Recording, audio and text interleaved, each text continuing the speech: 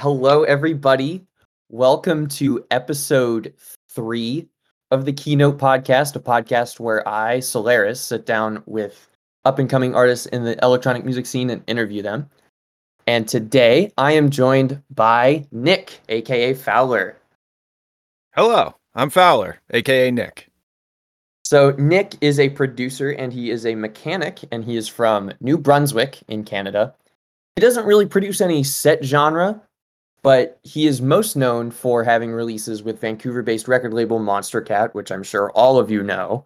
And he also has releases in Rocket League, and he has support from a lot of established artists in the scene, such as Pixel Terror and Don Diablo. So welcome to the show, man. Thanks for having me. How are you doing today? I'm doing good. You actually caught me on a release day. Just released the song Existentia on Monstercat. So I'm coming off the high of, seeing everybody enjoying my music and whatnot. So it's a good day. That's really good. So let's talk a little bit about Existentia then as a track. Can you kind of give us a little bit of kind of history on it and just talk a little bit about it then? Yeah, a lot of people have been wanting me to do drum and bass for quite a while. And this isn't like a pure drum and bass track. The first drop's actually kind of like trap or like drum step. I'm also notoriously bad with genres, so I might be completely wrong about that.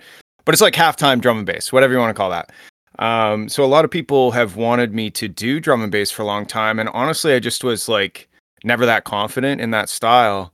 But I decided to just force myself to finish a drum and bass song, and I think it actually turned out pretty good. So that's kind of like production wise, that's where that song came from, me just trying to experiment with finishing a drum and bass track for once. In terms of the subject matter, it's about my existential crisis that I have daily about wondering if anything exists, if this podcast really exists, or if it's just a figment of my imagination. I have no idea, and there's no way I would ever know for sure. So that's kind of the idea behind the song, but it was really me having a lot of fun with sound design, doing some epic shit. If you download the stems, there's a couple stems called Epic Shit 1 and Epic Shit 2, and those are basically like guitar and brass and strings and just kind of, it's almost like orchestral epic stuff, and that was a lot of fun to do too. And it leads into kind of a cool sound design first drop, and then into a drum and bass drop the second time. So I finally followed through on the drum and bass demands of the community. So I feel pretty good about that. Yeah, so I think the drum and bass demands of the community, because I've been in the Monstercat community for a pretty long time. When you started releasing in 2018, you released the song Numb featuring Chanel. And there's that one kind of bridge section that has the little breakbeat pattern. And I just remember all these people in the community just being like, oh, Fowler, make actual drum and bass. Make it full-on drum and bass track. Yeah. So I finally, well, I guess I didn't quite fully follow through, because I mean, like I said, it starts off with the halftime drum and bass. And I was actually kind of like, I was thinking like, imagine how mad people would be if I teased them again and didn't give them like a full drum and bass drop. But luckily I did, because I don't know if I would have survived that. So yeah, it feels good though to do drum and bass. I mean, I love listening to drum and bass. I just, for some reason, it's not even like, I think I could do it. And I mean, I guess I kind of proved to myself that I can do it, but it just doesn't come as naturally as other styles of music do to me. So it was a bit of a challenge. But we all know you love to just experiment with a lot of different genres. And that's been really prevalent in the past couple of years since you've really kind of made a name for yourself, especially with the fact since Monstercat has picked you up over the past couple of years, and you've just been kind of flourishing a lot, I feel. Yeah, I mean, I definitely, Monstercat was a big turning point for me in my artist career. I've had a career in writing for TV for about a decade now, and that's all I've done for a living for the past nine and a half years, give or take. And I never really had a whole lot of success in terms of numbers, or like reach, like plays and streams and all the kind of metrics that people use to measure their own success. My solo stuff was really me just having fun and not really caring about those things. So now that I'm actually starting to get some decent metrics and and starting to generate a bit of income from it as well. That's really exciting for me because I don't have to compromise anything. I'm still just doing whatever the hell I want. It might be totally off the wall, might be, maybe drum and bass 1 minute and then an ambient track the next. I like to think that my fans are fans of me and not necessarily just a specific style that I create. And that's why it kind of like, I might not have the biggest fan base in the world, but I love my fans because they're like my friends, and they'll support pretty much everything I do. They may or may not like all the tracks, and that's perfectly fine. But I don't feel like the need to just keep making Numb over and over again, that sort of thing. So Monstercat's been really great for that. Yeah, so that's really awesome to see, especially since you're very active in the community as well. Yeah, I don't know why you wouldn't be, like there's a bunch of people that all kind of have very similar, likes and passions and stuff, and they're all, I mean, I love internet humor. I love memes and, making weird. Anybody who knows me knows that, I don't think I usually ever take normal pictures. They're always cursed in some way or another. So and like the internet is this kind of community on the internet. That's really where those things flourish. So I just feel at home, and it's like I can just hop onto the Monstercat server or my Discord server and just post like the most random, weirdest shit, and people enjoy it, and I enjoy it. So it's like a win-win, right? Yeah, I guess so. So how about we get into just a little bit of your history? I just kind of want to know, how did the whole kind of music thing kind of start for you? Was music something that you were like always interested in? Was there something that really kind of made you say like, whoa, that's really cool, I want to do that? Like, how did music start for you? Yeah, I mean, I've definitely told this story quite a few times because it's basically how things have started or did start for me. I never, I came from a family that's not super musical. My sister played flute in like an orchestral band, and she did really well at that and whatnot. But in terms of like my parents or the rest of my family, there's some musicians, but it's not like, some people just come from a long line of musicians. That definitely isn't me. And the music stuff never really came natural to me. I always had to work really hard at it to do what I wanted to. And when I was in middle school, I think I was like 13 years old. I bought my first electric guitar off of my cousin for like $300 or something. He gave me a smoking deal because it's like a wicked guitar. It's a '88 Fender Strat heavy metal edition. It's like aquamarine. And anyway, As a I got guitar that. player, I love Fenders, so yeah.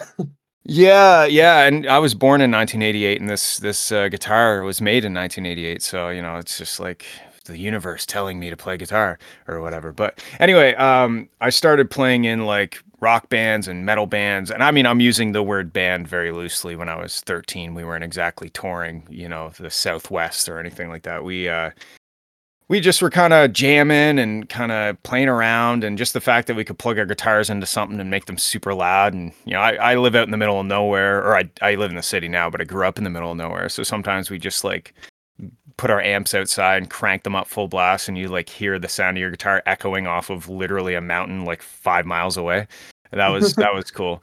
Anyway, that kind of got me into making music, and I kept going down that path. Again, I wasn't naturally good at it. Some people could just, even at that age, some of my friends could just pick up a guitar and just rip out a big solo like it was nothing. And I wasn't really good at improvising. I had to really plan it out note for note and practice and practice and practice, and it wasn't easy.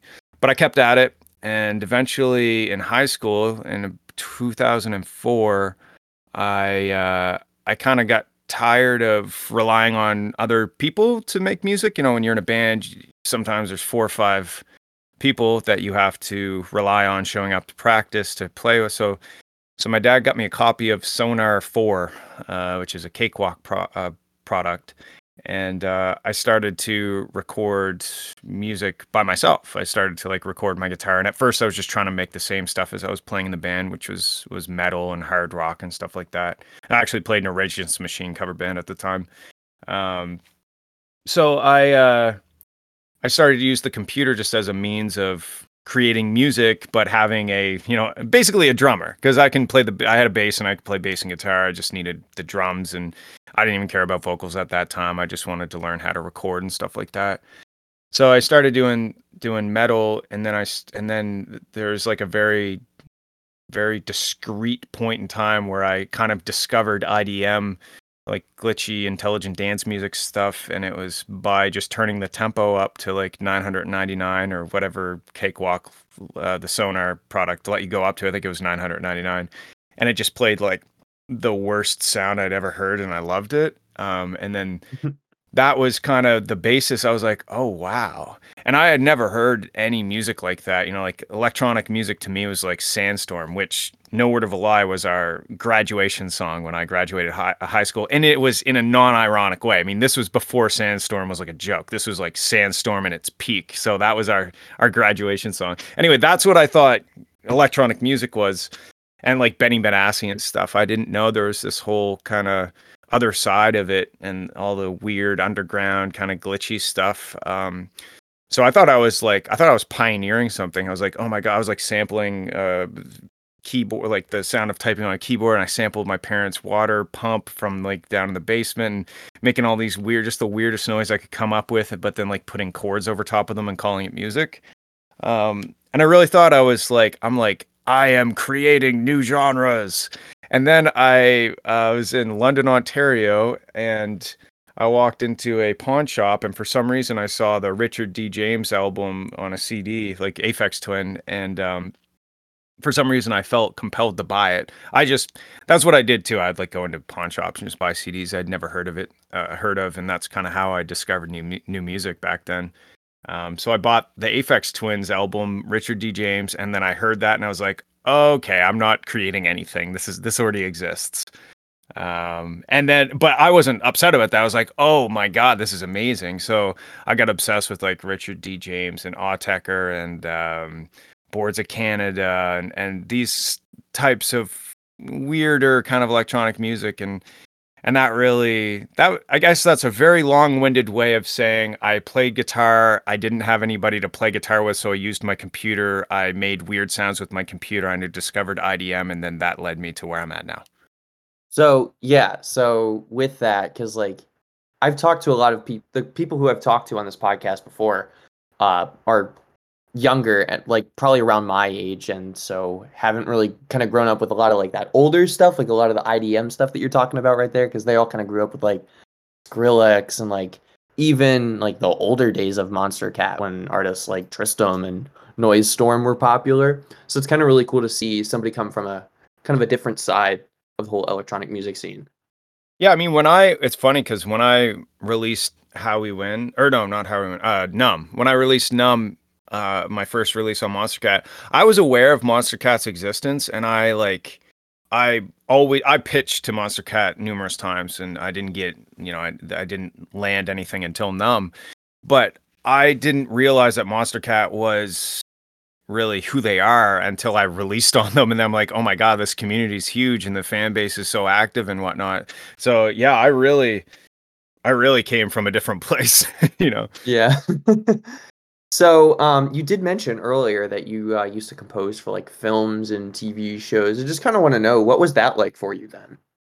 Oh, I still do. That's still how I pay my bills, and that's still. I mean, if I didn't do that, I'd honestly probably release more Fowler stuff because if anybody who's on my Discord server, like, I'm always in FL Studio, like all the time. I'm either that or working in the garage, but a Right now lot of. you are. I can see it on Discord. Am I? Yeah, I still have it open. Yeah. So like I'm always writing because that's how I pay my bills. I'm always writing for TV or whatnot. And it's great and it's really cool to, get your music on TV shows and seeing it being used in this very widespread manner, reaching millions of people and knowing at this point I've got so many songs out there that I could probably turn on the TV and flick to a channel and probably find one of my songs on something because I've done so many tracks for like libraries and stuff like that. That's cool, but at the end of the day, you're kind of supporting somebody else's creative vision with what you're writing. You're writing music to support the visuals that are happening on screen, which is good and satisfying and cool and all that good stuff. But at the end of the day, I created the Fowler project just for an outlet where I don't have to worry about I don't have to worry about anybody else's creative vision except myself. And that was the whole point of it. And that's also why I called it Fowler, because that's just my last name. And that's all it was about. Just doing what I want to do. Don't care if it's a 12-minute ambient song and nobody likes it. Like it's just there for me. But I will say that writing for TV it's super fun. It's challenging a lot of the times because I have to do styles that I honestly sometimes don't have any idea how to make it. I have to like listen to the reference material and be like, oh, okay, I guess I'm making this style now, you know. But that's kind of the nature of the work, is that people come to me because they know that I can, if they send me a reference track, I can create within reason. I can do a pretty good job of recreating that style in a very short amount of time. So that's kind of my like selling feature for the people that I work with. They know they can count on me. And if I can't do it, I'll just tell them straight up like, hey, I'm not the guy for this one, you know. But yeah, TV is fun. Pays a lot more than streams on Spotify too, I will say. Yeah. I mean, yeah, because like you said, that's what pays the bills for you. Exactly, yeah. And even also, so with your Monstercat releases, and Monstercat, who's had this partnership with Psyonix and Rocket League over the past couple years, and you've had a couple different tracks that have been featured in Rocket League. So how does that feel? Yeah, that's really cool. I really love on Rocket League how when they feature a new song, it's like the menu music. So it's really cool to like open up Rocket League. I absolutely suck at Rocket League. Like I am Oh, so so bad. do I. You're you're not Yeah. alone here. Yeah, the best thing I can do for my team is kind of just like park on the side of the field and watch them. But anyway, it's still really cool to open up the game and hear your music and think, man, how many other people are opening up this game right now, you know, and how many other people. It's really cool because it makes you feel like connected to a huge amount of people, which you don't really get the chance to do in pretty much any other aspect of life unless you're creating content that is getting consumed by like thousands, if not hundreds of thousands of people. Like that's a cool feeling. Sometimes I do take it for granted because I've been kind of exposed to it for years and years. But there is something cool about getting a track on Rocket League and opening the game up and having it played during the menu. That's definitely a cool feeling. And so what is it that how does your creative process kind of vary from, composing for TV shows like compared to, making electronic music? Is there anything that kind of carries over like between what you do for TV shows and what you do for electronic music and also vice versa? Yeah, I mean a lot of the creative juices are flowing in a similar way, but I think with TV there's an end in mind, a lot more than what I'm doing when I'm creating for myself, which is another reason why I can finish TV stuff a lot easier than my own stuff.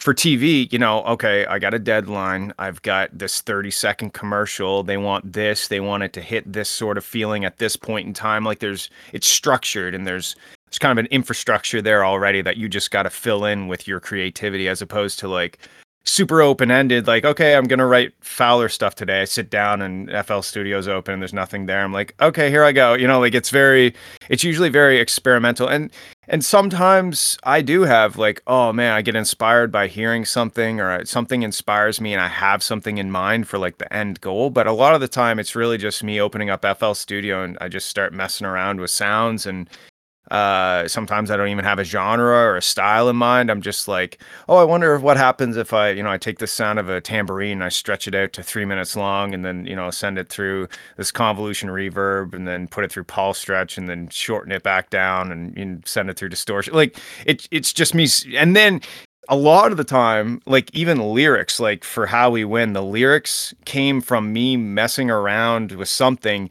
and it wasn't even a vocal, but it sounded like This Is How We Rock. And I was like, oh, okay.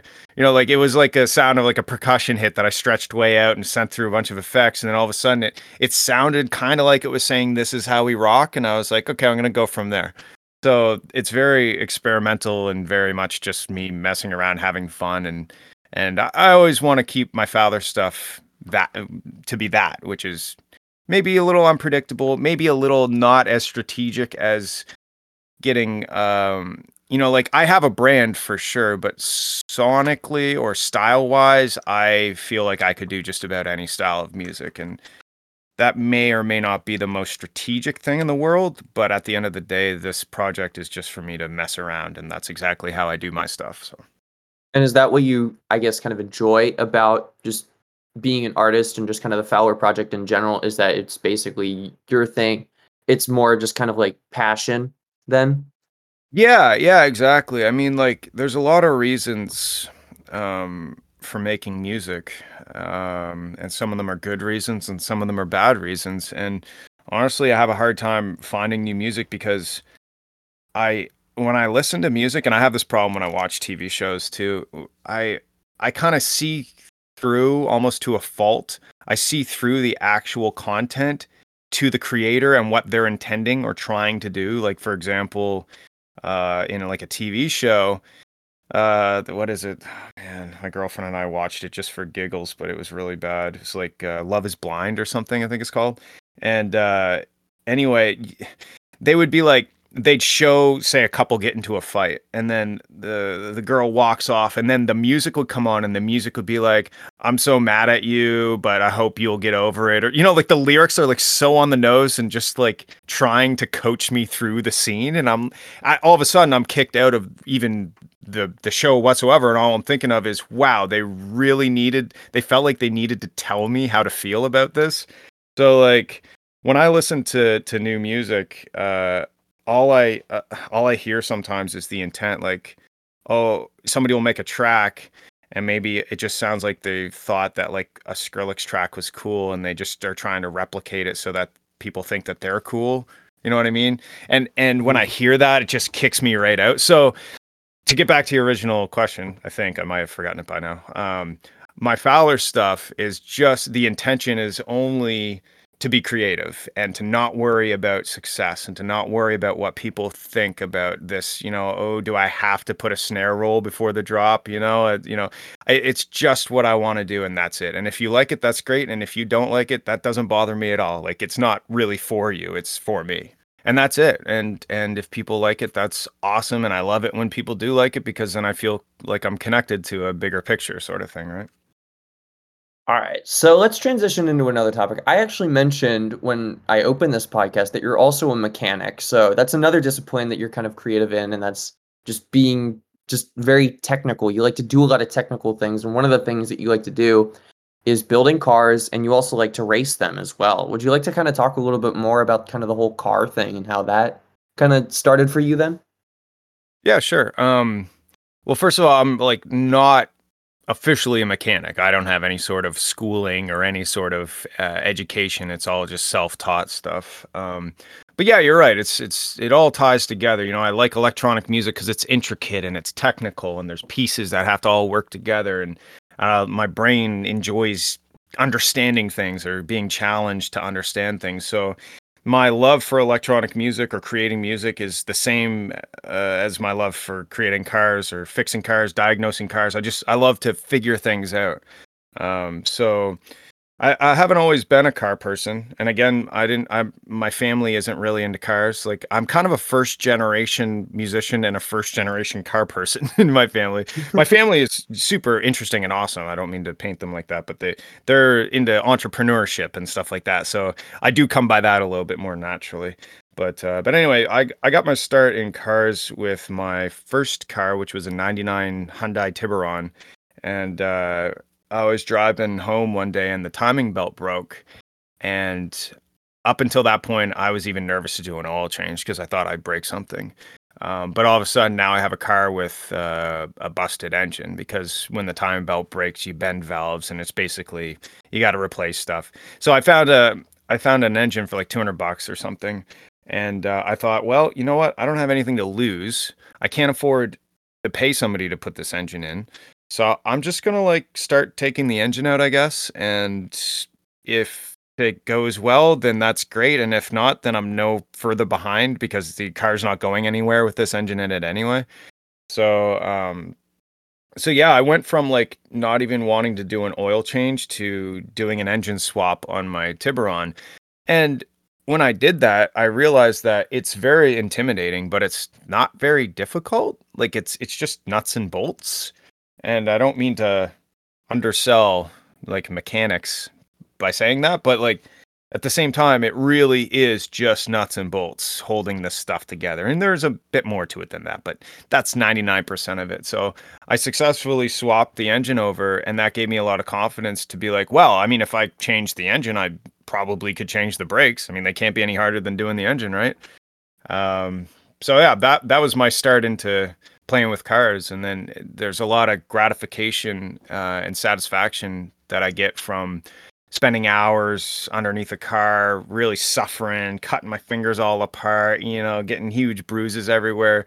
I actually kind of enjoy that in a weird way because it's like an investment, and then I get to go in my car and now it either works where it didn't work before, maybe it's considerably faster, or I get better times at the races or something like that. It's all very satisfying because I know that I busted my ass to get this mechanical object to the point where it's at, and now I get to kind of reap the benefits of it.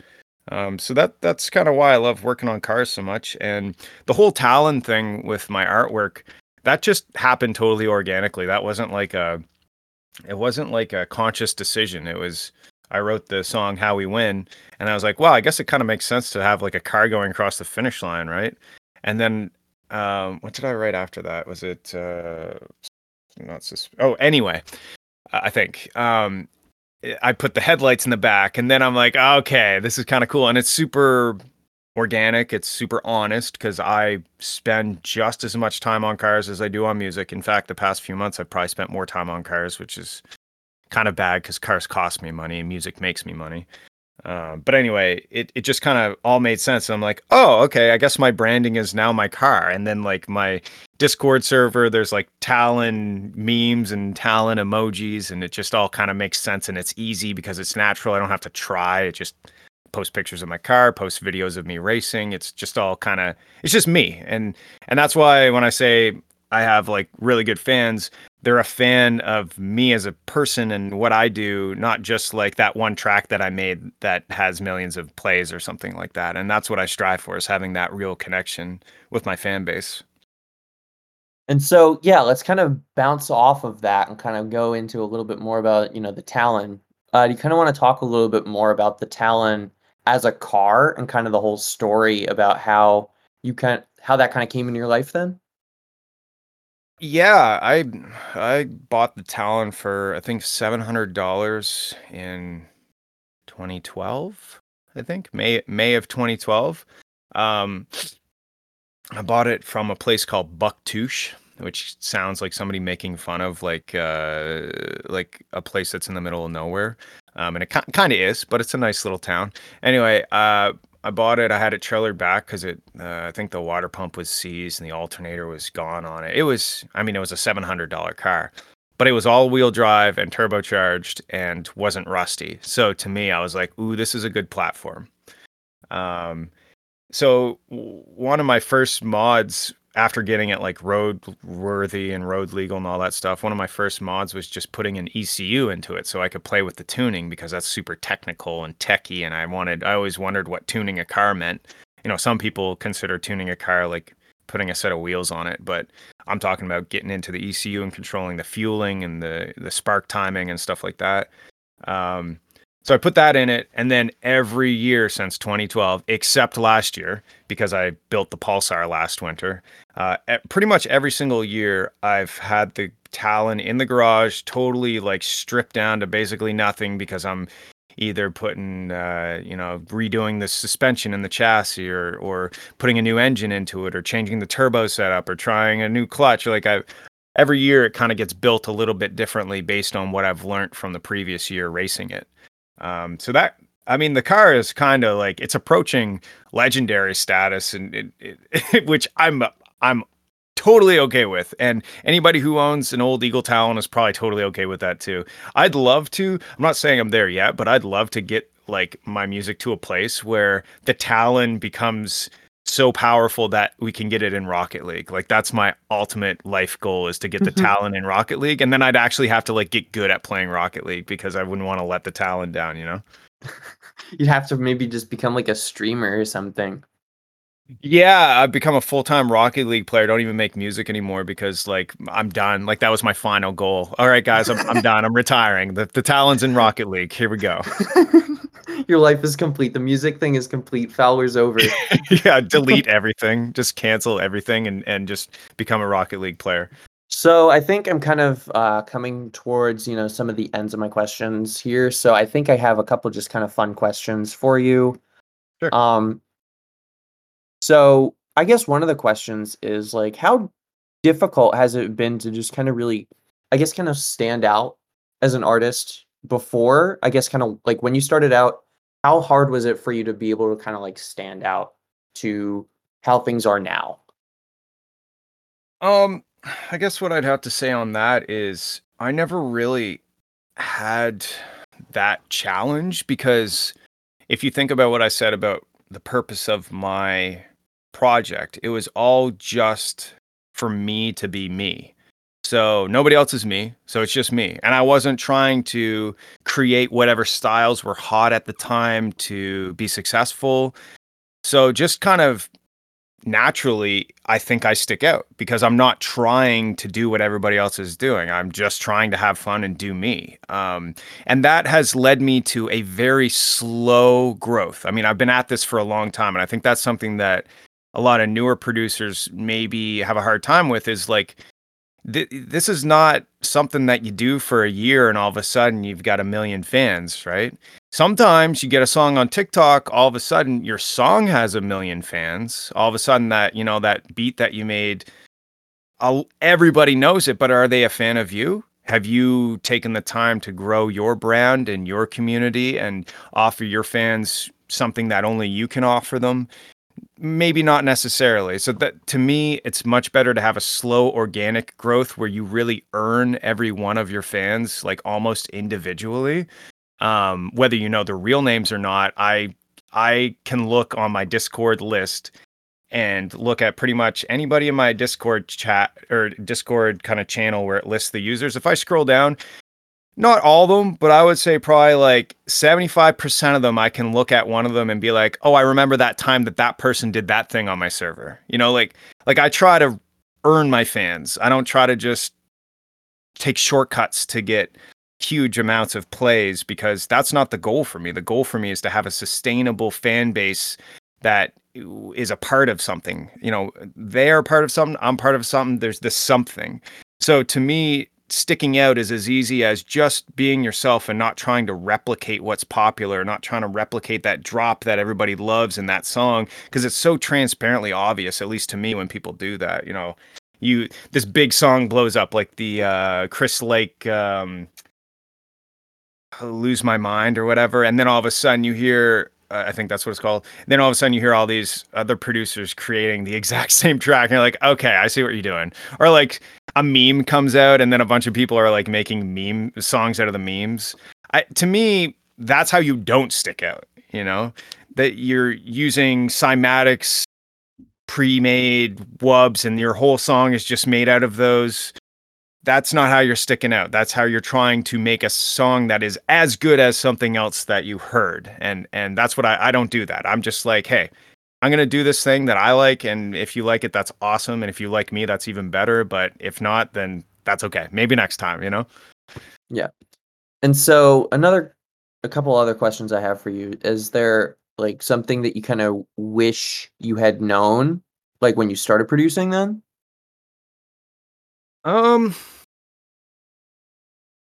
I wish that I had known this isn't necessarily a technical thing, but one of the most important things that I've learned over the years, I think, is that you should value the relationships over the money. And that makes financial sense as well. Like to me, I've, in my early years, I've nickel and dime people. I've fought over 5% of a writer's share of a song that might have earned $100, like it's not worth, I just basically split everything 50-50. And that's honestly more generous than I probably should do, considering the fact that I'm doing all of the production, I'm doing the mixing, the mastering, everything. Usually you would keep the master, like you'd keep ownership of the master, or you'd buy out the vocalist performance for a certain amount of money, and now you own the whole master. I just split everything 50-50 because to me, the difference of me owning 100% of the master versus 50% of the master might equate to like a few $100 or something. And I'd rather just have a nice relationship where everybody feels like they're being treated properly and we work more together in the future. And that's a more prosperous style of relationship than trying to nickel and dime like, hey, I think I deserve 60% because I did this and this and this. You know, like I've done that in the past, and all that's done is make me not feel good and make the other person not feel good, and then maybe we don't work together in the future. So I've just 50-50, whatever. You come on, as long as you're taking part in the writing of the song, it's a 50-50 or 33-33-33 sort of thing, right? And that, to me, I think that's the most important thing I've learned in this industry, is that the relationship is far more important than any one paycheck that you might get out of it. And is that kind of how you have a lot of relationships with a lot of the people you collaborate with then? Yeah, 100%.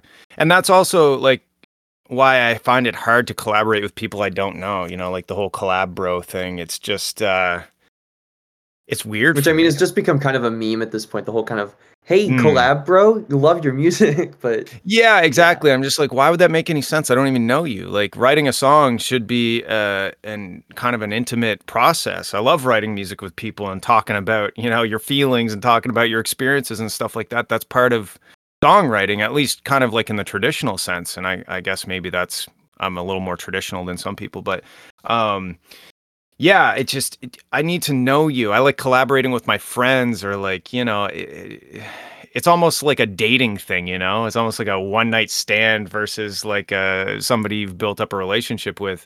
And that's why I find it hard to collaborate with just kind of randos from the internet sort of thing. yeah. So would you say that kind of, I guess the internet has kind of made it harder then than it was like, well, because like back in the day, as you talked Back about in with your day, back in your day, I mean, yeah, just like before, I guess kind of the whole kind of Fowler thing when you kind of had all that band stuff, because like that was in school and like Mhm. you knew people from school who you had like people in school who you could hang out with and like do Yeah. music with, right? Yeah. Yeah, exactly. And also, I mean, like that still continues today. I have done some online writers camps through COVID. I usually do in-person writers camps where they fly you to like a studio and then you get to write with a bunch of people you don't even know, but then by the end of like the week, you're all best friends sort of thing. Like that's really fun. But yeah, you're right. Like I just when somebody creates like half of a song and then sends it to you and says collab, bro, like it's just hard for me because I'm like, what are we trying to accomplish? And honestly, the collab with Slow Palace, it Already started gone? yeah, it Yeah. started out like that, and we couldn't get any traction until I got on a couple calls with them and discussed like what's the idea of the song, what, and we got Quinn involved, and we started to write a song as opposed to just like here's like a cool track, can you finish it, you know, that sort of thing. Um, and that song it is a great song. It just took it took the actual writing process. I don't think I could ever just take like a song that somebody else has kind of half created and put in the other half, because to me almost like a foreign, it's kind of weird, you know, like I don't know, we're both working on this thing but we don't know each other, we haven't really talked about it. Like, to me it's just hard, difficult. Some people can do it and that's great, but I'm just not one of those people. Yeah.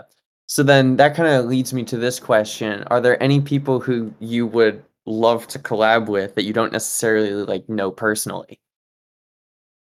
uh I don't know. I mean, not really. I mean, there's people that I listen to and I love their music, and from a technical point of view, yeah, I'd love to collaborate with some of those people, but I actually wouldn't collaborate with them unless I knew them first, because it just would be weird to me. So I guess that's kind of a boring answer. There's lots of people who I love their music and love their style, and like Fool, or who else? Tony Romero. Like I love their tracks. I love their tracks, right? I don't know them personally, so I don't know what it would be like to write a track with them. But yeah, I understand the question. I mean, I get it all the time, and my favorite band is Nine Inch Nails, but I don't think that I would ever collaborate with them, because that it just would feel like weird or forced, unless I like by chance ran into them at a festival and like got to know them, and there was a bit of a pre-existing relationship there, then it would make sense. But just kind of coming out of nowhere and being like, "Hey, do you want to write a song with me?" Like it just seems strange to me. All right. So another question is, do you just have any advice for, producers who might be listening to this and who want to or are currently trying to break further into kind of the music kind of field? Have any advice for them? Yeah, I think my biggest piece of advice, besides the whole value the relationships over the money thing, that's definitely a big one. My next big one that would refer more to like the production side of things is don't try to follow trends, because if you are following a trend, you are by definition behind the trend, right? Like don't listen to it's okay to get inspired. It's okay to listen to tracks and and I do it too. You listen to a track and you're like, "Oh man, I want to do something like that." And that's totally okay. As long as you are expressing yourself and not doing it for the wrong reason, because at the end of the day, even people who have no musical knowledge, they can kind of hear through that to the actual intent of the song. And if your intent is just to be, to get a song on a certain platform or to hit a certain amount of plays, that's not really being creative. That's kind of almost being manipulative, like in a very mild form. So just do you. It's okay to be inspired. It's okay to borrow ideas from people and incorporate it into your own sound, as long as it's your sound and you're portraying yourself and you're adding something creatively to the world. So that's my, I think, piece of advice I'd give them. Well, that's some really good advice, and I think that will really be helpful to like pretty much everybody who's listening to this podcast. I'm really happy that I heard something like that today. And Yeah, I right on. just really appreciate, you coming on the show today. No problem, man. It's been a pleasure to chat. I usually sit in the studio by myself for hours at a time, so here I am talking. And so that kind of wraps up this interview then. I'm Solaris. This is the Keynote Podcast. This is also Nick, aka Fowler. And if you are watching via YouTube or listening via any streaming service, just be sure to give me a follow or, subscribe to the YouTube channel. And thanks for stopping by. Thank you.